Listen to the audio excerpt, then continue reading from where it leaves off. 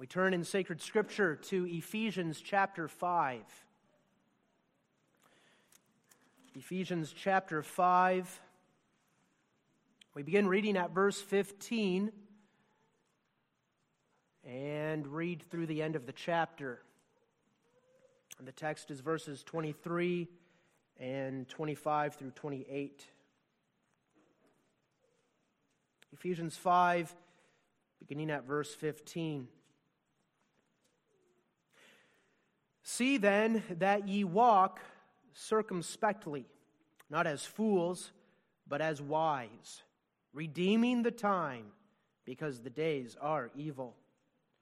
Wherefore be ye not unwise, but understanding what the will of the Lord is.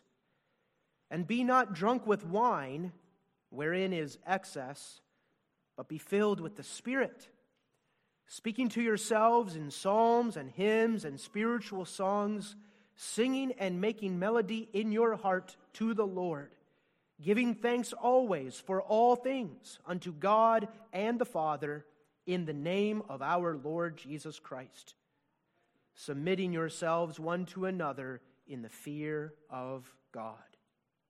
Wives, submit yourselves unto your own husbands, as unto the Lord. For the husband is the head of the wife, even as Christ is the head of the church, and he is the Savior of the body. Therefore, as the church is subject unto Christ, so let the wives be to their own husbands in everything. Husbands, love your wives, even as Christ also loved the church and gave himself for it, that he might sanctify and cleanse it with the washing of water by the word, that he might present it to himself a glorious church, not having spot or wrinkle or any such thing, but that it should be holy and without blemish. So ought men to love their wives as their own bodies. He that loveth his wife loveth himself. For no man ever yet hated his own flesh, but nourisheth and cherisheth it, even as the Lord the church. For we are members of his body, of his flesh, and of his bones. For this cause shall a man leave his father and mother, and shall be joined unto his wife, and they two shall be one flesh. This is a great mystery. But I speak concerning Christ and the church. Nevertheless, let every one of you in particular so love his wife even as himself, and the wife see that she reverence her husband. So far we read God's holy and infallible word. The text is verses 23 and verses 25 through 28. Verse 23, for the husband is the head of the wife, even as Christ is the head of the church, and he is the Savior of the body. And then verse 25, husbands, love your wives, even as Christ also loved the church and gave himself for it, that he might sanctify and cleanse it with the washing of water by the word, that he might present it to himself a glorious church, not having spot or wrinkle or any such thing, but that it should be holy and without blemish. So ought men to love their wives as their own bodies. He that loveth his wife loveth himself. Beloved congregation of our Lord Jesus Christ, except the Lord build the house, they labor in vain that build it. That is the overarching theme and the fundamental principle of this baptism series that we are currently working through. We want homes and we want families that are established according to the instruction of God's word. We want homes that are built up according to the blueprints of what God gives us in his word. Now, so far in our series, we've looked at two things. First, we've looked at the foundational principle of building a Christian home, namely the fact that it must be God who builds the home. And in light of that, we must labor according to the instructions of God's word. That's God building a home. when we do it according to His Word. And then second, we've looked at the instructions or the blueprints for marriage generally. We looked at last time, if you remember, what marriage is as an institution of God, what marriage is as the primary relationship in one's life for those who are married.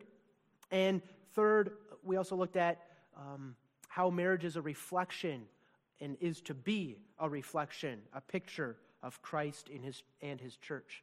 Now, I said in our last sermon that we would have a second sermon on the blueprints of marriage generally.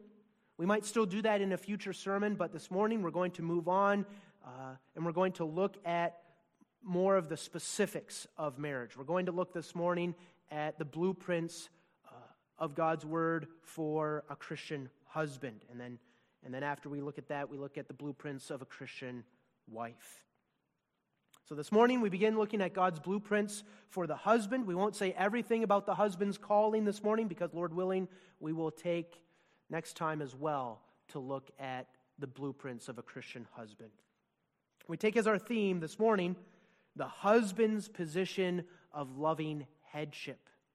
The husband's position of loving headship. And we look at three things. First, we look at the humbling position.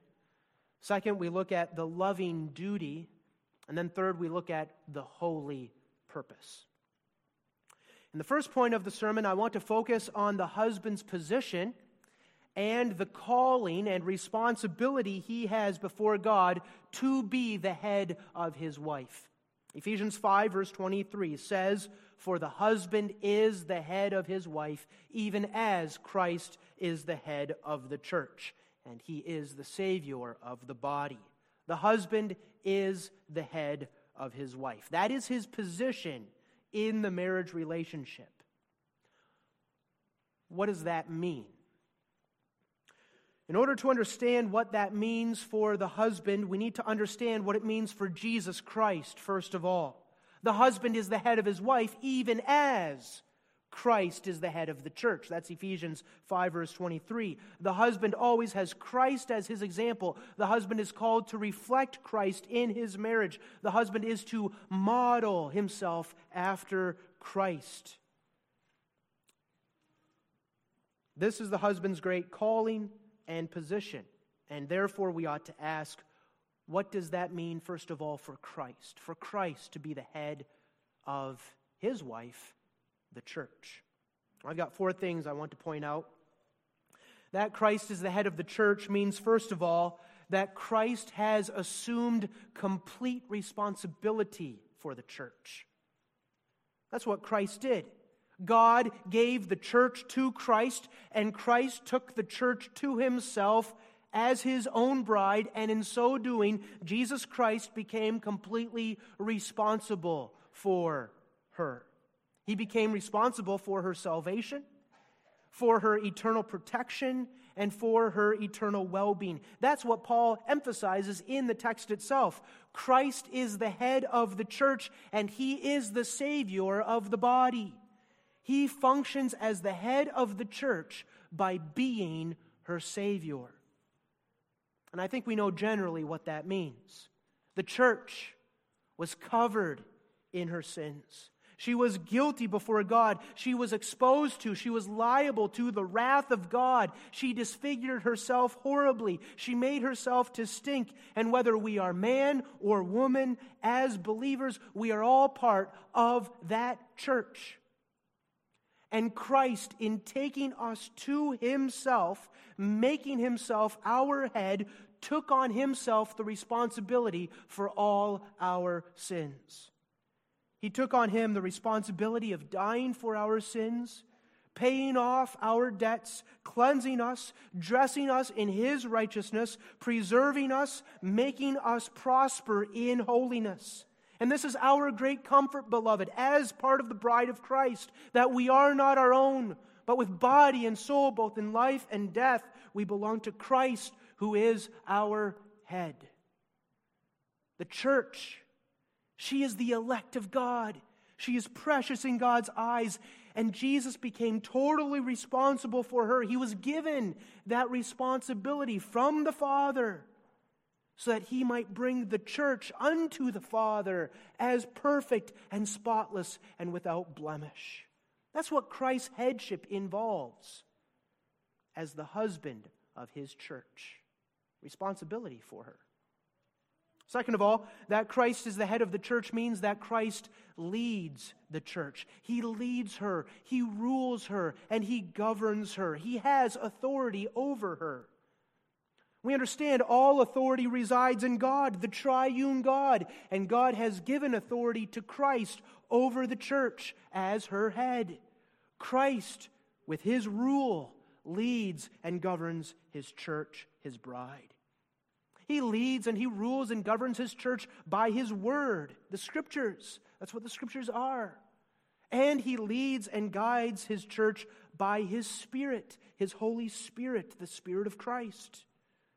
And Christ rules his church and he leads his church in love. He rules over all creation by his power. He's the exalted head over all by his power. And he rules over his church in a special way by his love and by his grace. He has only love in his rule over his church.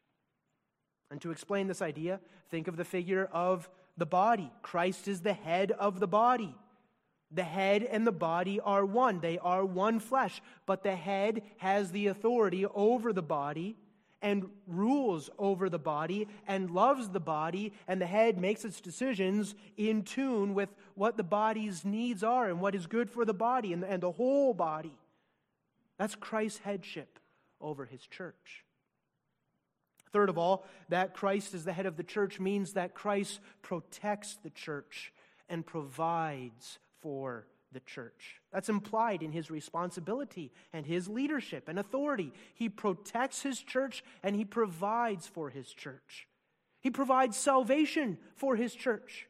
He provides godly leadership for his church, and that's how he protects his church. He fights her battles for her. He gives her strength. He gives her rest. He binds up her wounds. He comforts her. He showers her with much needed comfort, consolation, and affection. He gives her her daily bread.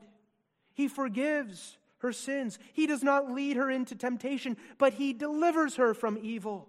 He protects and he provides for her. That's what Christ's headship over the church involves.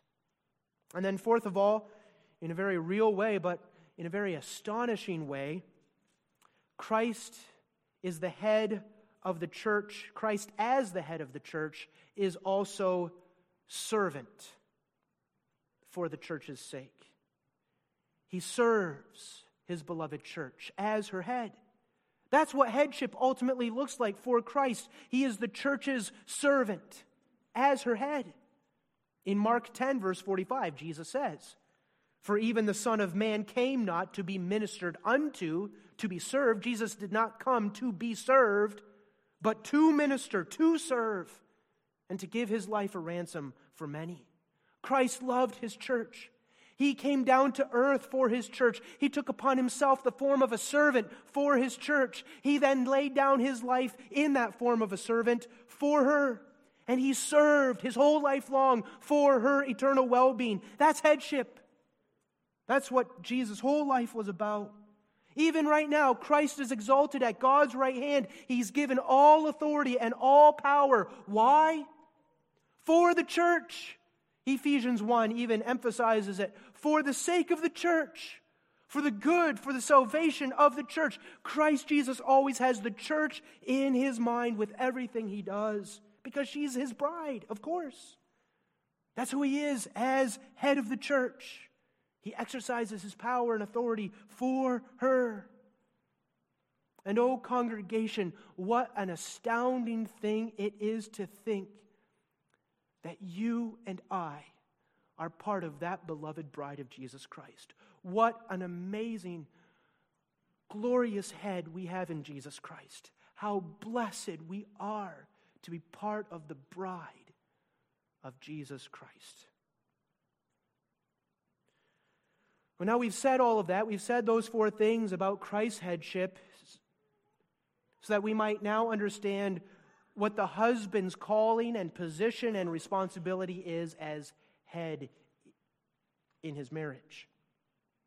You are the head of your wife, God says. Now, following the example of Christ, having the calling to reflect Christ in your marriage, live now as the head of your wife.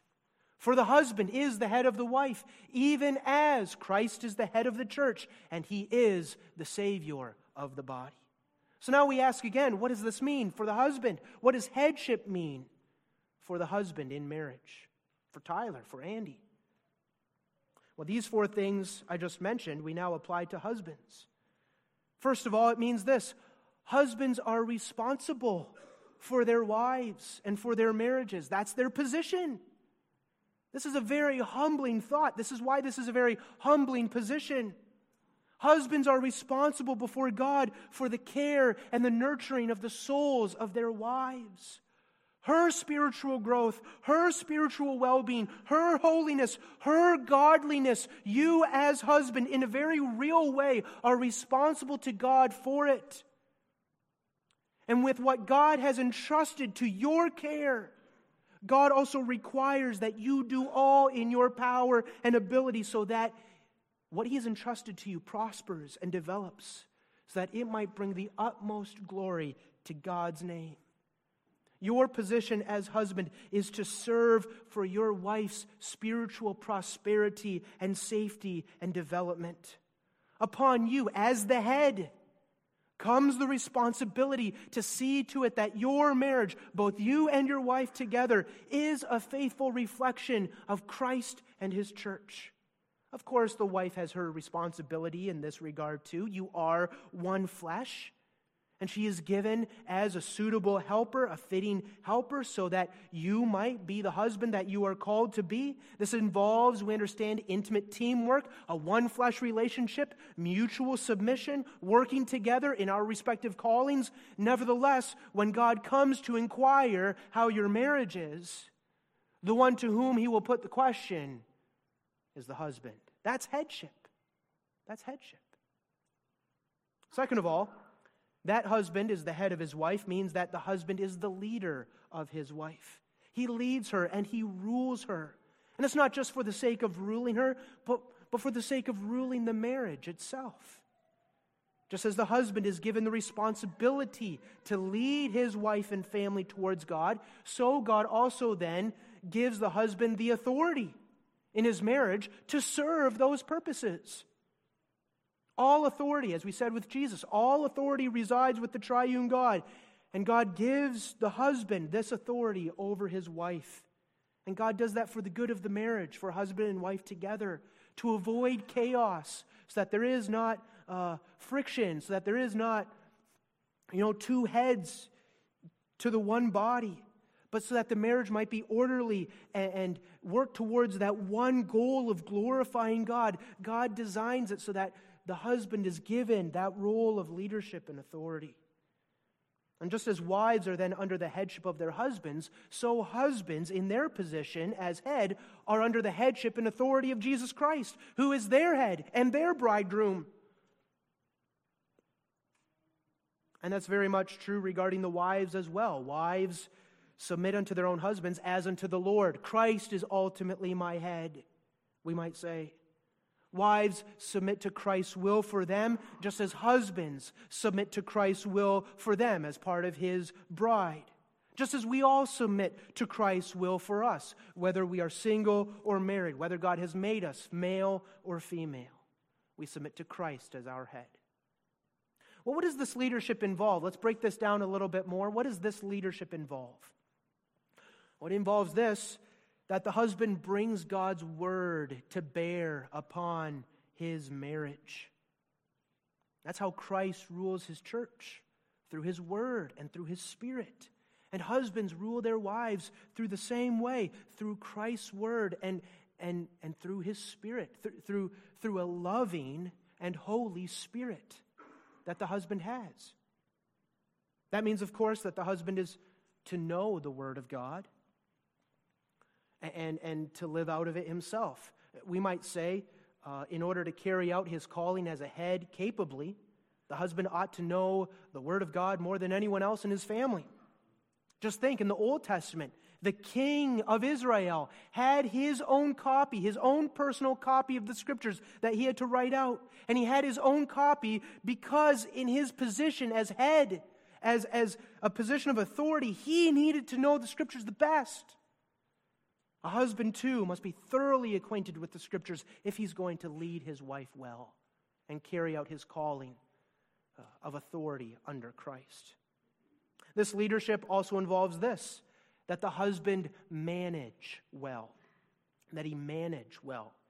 In 1 Timothy 3, verse 4, Paul outlines the qualifications for elder, and he says this, one that ruleth well his own house, having his children in subjection with all gravity. And that word, ruleth well, one that ruleth well his own house, that word is the word manage. It has the idea of management. That's headship. In the same way, then, that a father manages his house, so a husband is to manage his marriage.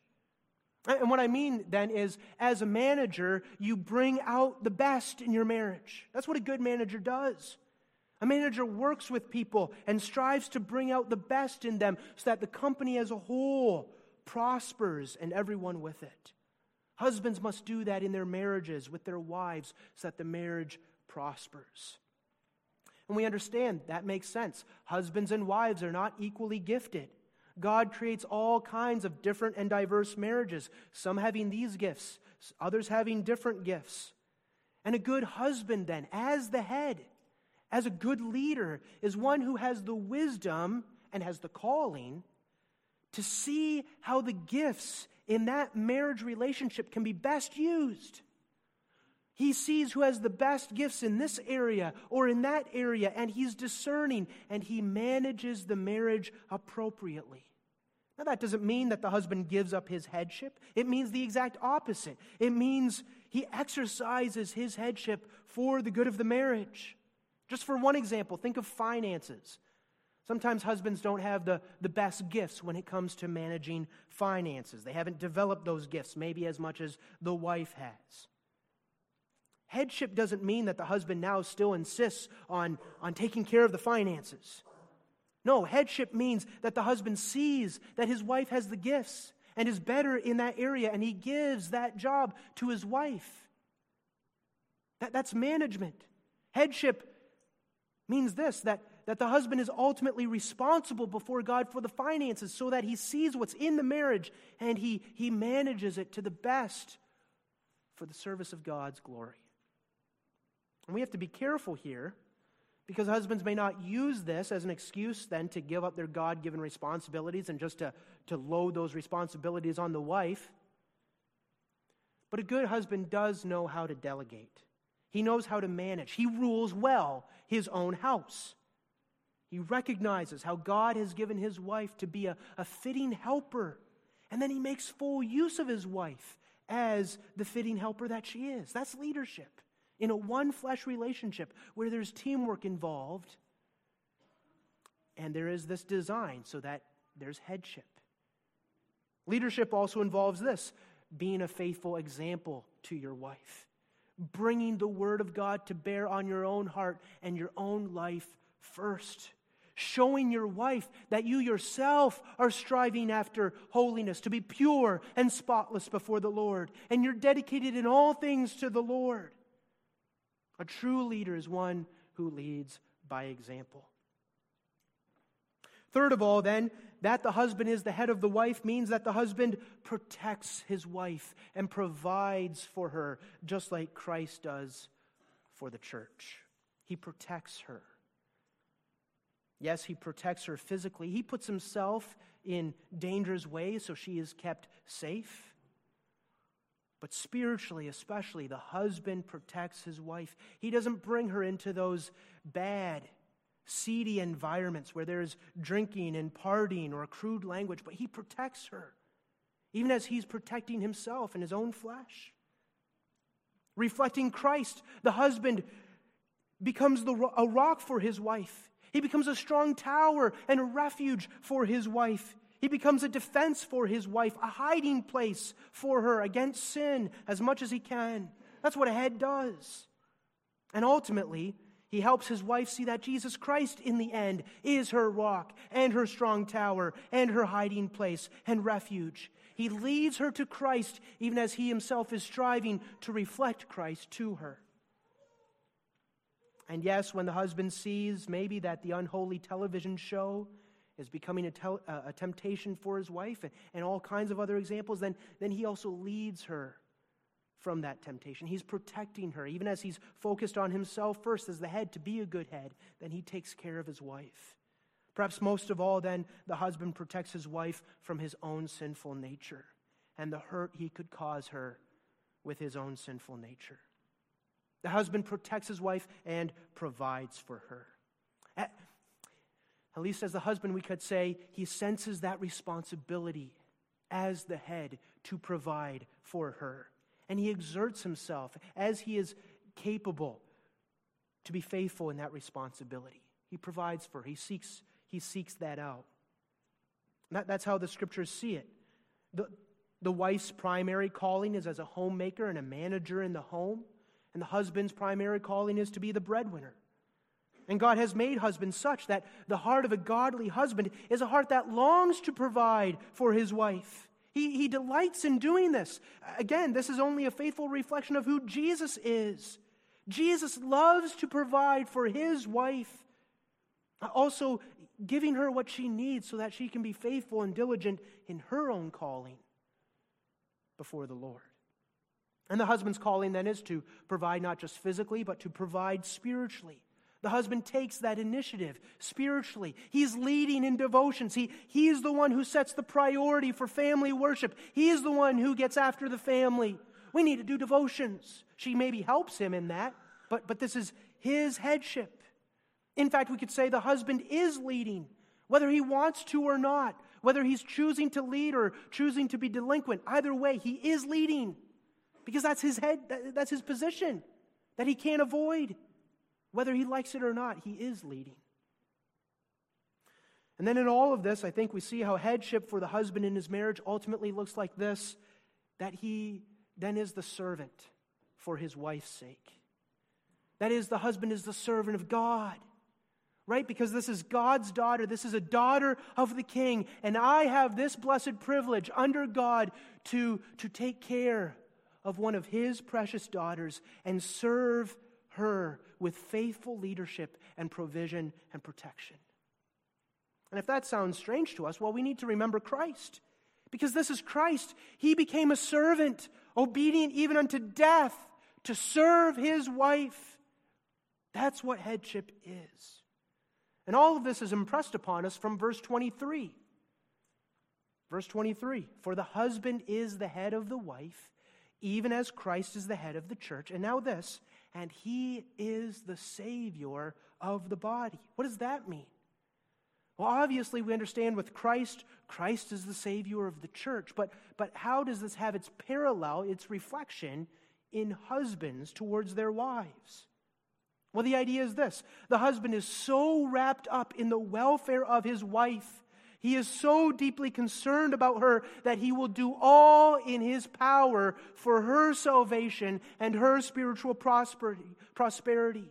He lives for her spiritual prosperity. He serves her in whatever way she needs it, so that she might spiritually prosper as a Christian woman and as his wife. And that's what he does for his children too, whom God has entrusted to his care. This is the husband's humbling position.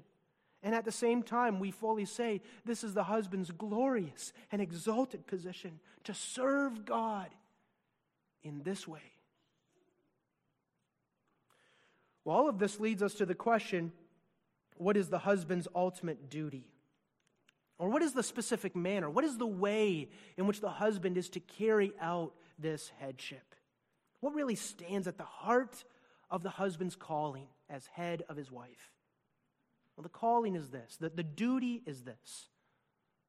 Love. Husbands, when we think of headship, this is what we must be thinking of. Love. It's very striking in the Bible. The command that is emphasized to husbands in the Bible is not rule. The Bible doesn't say to you, rule. The Bible says to the wives, submit. The Bible understands this is your position. But the calling that Scripture gives to husbands over and over again is this: love, love, love. Is that not exactly how it is with Christ in us? Christ loves us. We experience His love for us day by day, and then we respond. We love Him because He first loved us. We joyfully live for Him and follow His leading because we know His love. 3 times in this passage, it emphasizes love. Verse 25, husbands, love your wives. Verse 28, so ought men to love their wives. Verse 33, nevertheless, let every one of you in particular so love his wife even as himself. Love, love, love. That's headship. That's the duty you have as head. Well, what is love? Well, love is not simply some emotion we have so that sometimes we are in love and sometimes we fall out of love. That's not love. That's certainly not the word being used here. The word used here is the strongest word for love.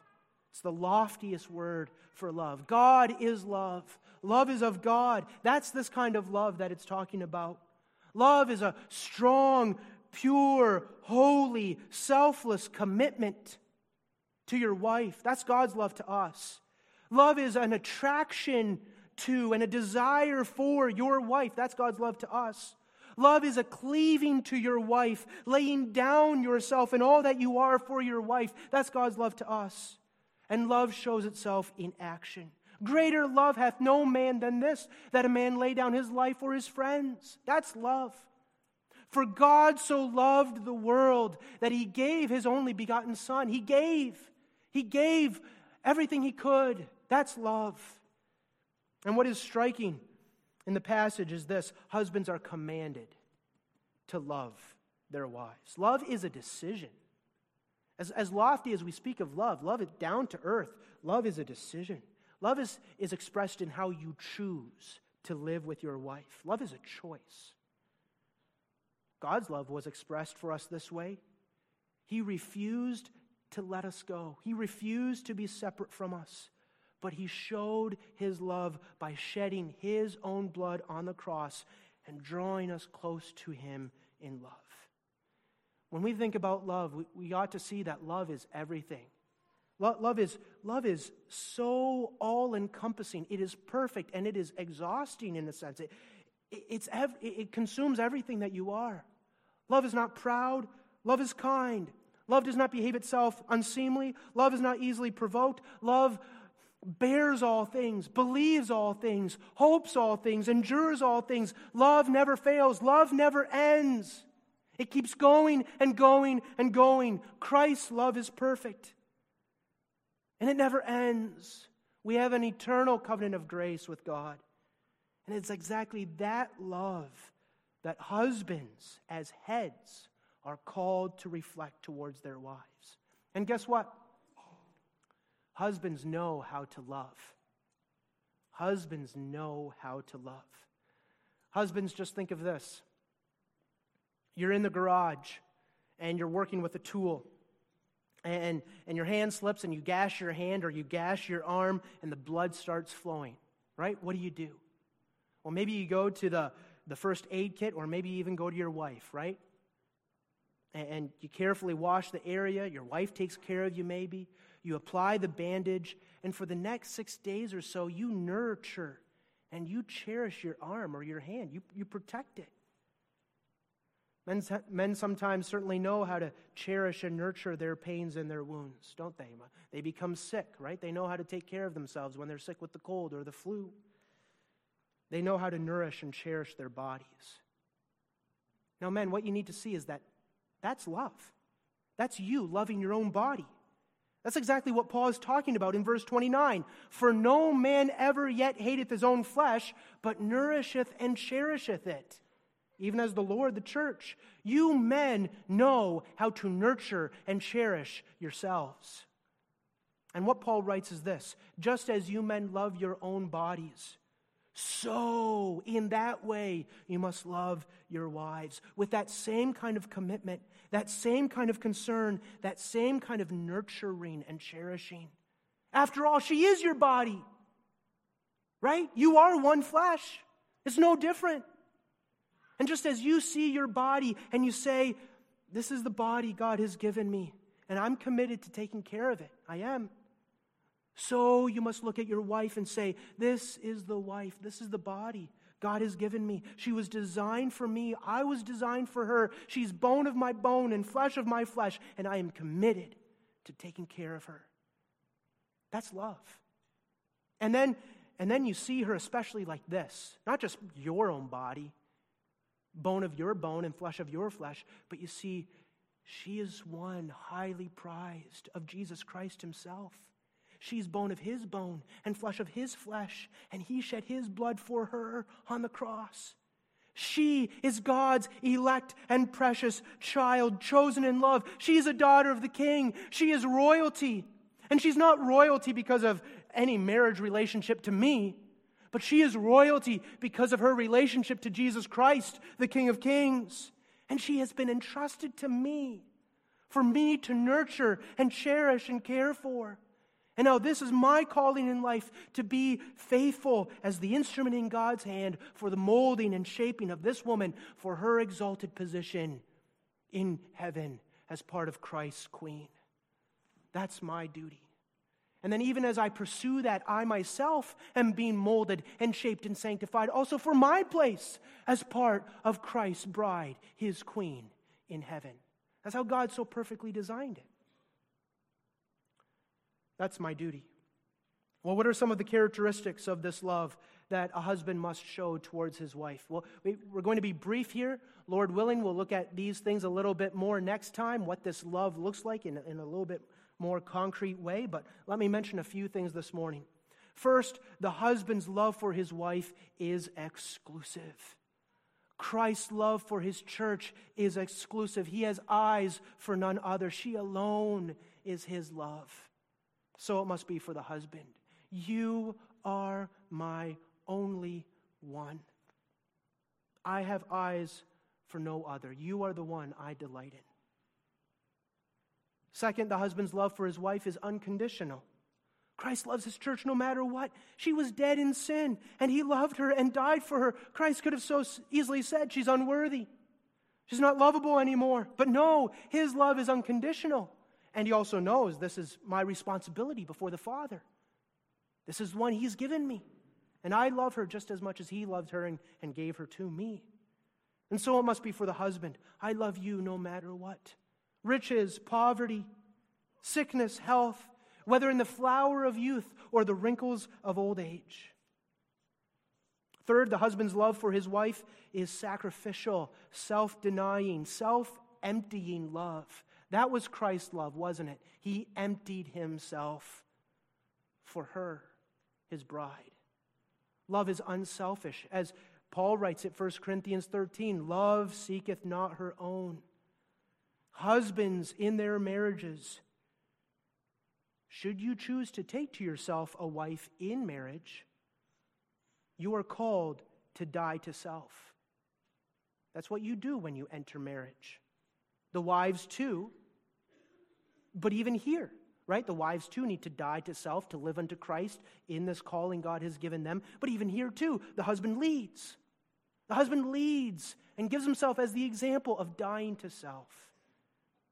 And then with all of this flows everything else. The husband's love is a tender love, a compassionate love, an intimate love, a practical love, a love that shows itself, expresses itself in words, a humble love, a love that knows that I haven't made myself to differ in any way from you. And one thing worth emphasizing is this: the husband loves his wife in a language that she recognizes, a language that she communicates in. Right? That's how Christ loves us, isn't it? He doesn't want us to question his love. He tells us in ways that we can understand. He could have spoken in a foreign language of his love to us, but he wants us to know he loves us, so he communicates to us in a way we understand, in ways that we value. We see how great his love is for us. He dwells with us. He causes us to know his love in ways that we experience. As Christ loves the church, so ought husbands to love their wives. That's astounding, husbands. That's staggering. But again, think of this. By dwelling with your wife, spending time with her, communicating with her, being tender with her, protecting her, leading your wife faithfully, so that your wife is allowed and encouraged to be the woman that she's called to be before God. By doing this, your wife can also live as she was designed to live, finding her joy in her life and her fulfillment in you, helping you, her husband, under Christ. Isn't that exactly how Christ leads his wife? Whether we are single, whether we are married, isn't this our reality, that we find our joy and our life and our fulfillment in Christ being used in his service? To be used so that he realizes his purposes. And that's because of his love worked in us. This is what being the head of your wife is all about. Loving leadership to the glory of God, reflecting Christ in your marriage bond. And what is the holy purpose of it all? Briefly then, what is the holy purpose of it all? Let's read verses 25 through 27 again. Husbands, love your wives, even as Christ also loved the church and gave himself for it. The purpose? That he might sanctify and cleanse it with the washing of water by the word, that he might present it to himself a glorious church, not having spot or wrinkle or any such thing, but that it should be holy and without blemish. Christ has given you to be the head of your wife, so that you might be the instrument in Christ's hand for her personal growth in holiness and her spiritual maturity. This is your purpose, that your wife might know how blessed she is as the child of God married to Christ. That your wife might know how treasured she is by God. Not only by you reflecting that to her, but also by thinking so that she has the thought that God would give her such a husband as you to serve for her welfare. That your wife might be spiritually beautiful for her King, King Jesus.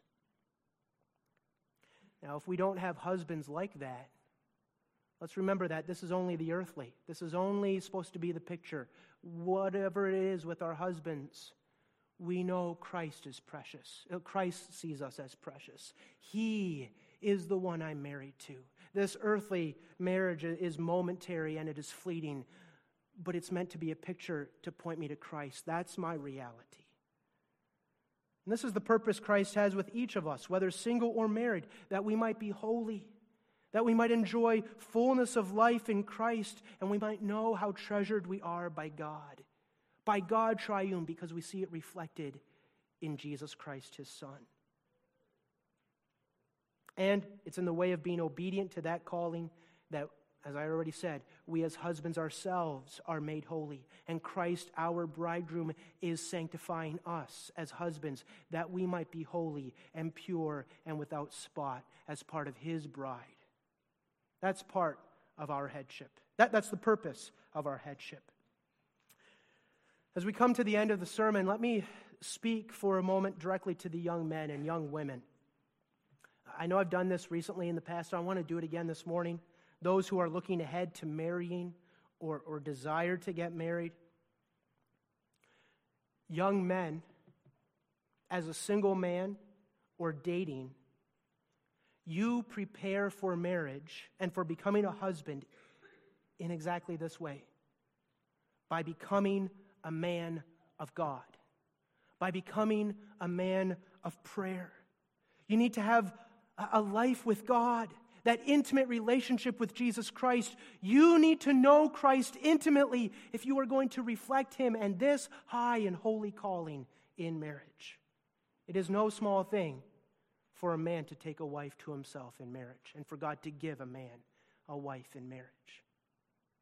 And young women, this is what you need in a man. Don't settle for anything less than a man of God whose passion and pursuit in life is the glory of God, and who is willing and glad to live a life of self-denial and obedience for God's glory. A selfish man and a proud man might seem attractive to the flesh. He may have his charming ways, but the man you want is the man after God's own heart who is courageously devoted to God. Pray for such a man. And the Lord is pleased to answer those kinds of prayers. It doesn't say He will give us a husband, but the Lord is delighted in those kinds of prayers. He does hear such good prayers. And then fathers, and I want to tie this to baptism very briefly. Fathers, let your love and self-denial for your wives be visible for your children to see, for Naomi, for Cohen to see, so that your sons know what loving headship looks like, and so that your daughters know what to look for in a man. These are the blueprints, a beginning, just a little bit, for husbands in marriage. These are quite the blueprints, aren't they? To be a husband is a high calling. And we thank the Lord for whatever calling He has given us, whether to be a wife, to be unmarried, to be an officer, to be a husband. We know His grace is sufficient. Whom the Lord calls, He qualifies. And He has a purpose with every calling. And when we sin and fall short and repent and forsake our sins, God graciously forgives. And when we seek after His help, then He causes us to see that His love for us never fails, because He is our faithful head, the perfect head, and He loves us as a loving husband perfectly. So be encouraged in that thought. You have Christ as your faithful, loving husband. Amen. Let us pray. Our Father, we thank Thee for Thy word. We thank Thee for Christ. We pray that we might see and enjoy His love, and that may be what colors and shapes and influences our lives and our earthly callings here below. Bless this preaching to our hearts, shape our lives by it. We pray for Jesus' sake. In His name we pray. Amen.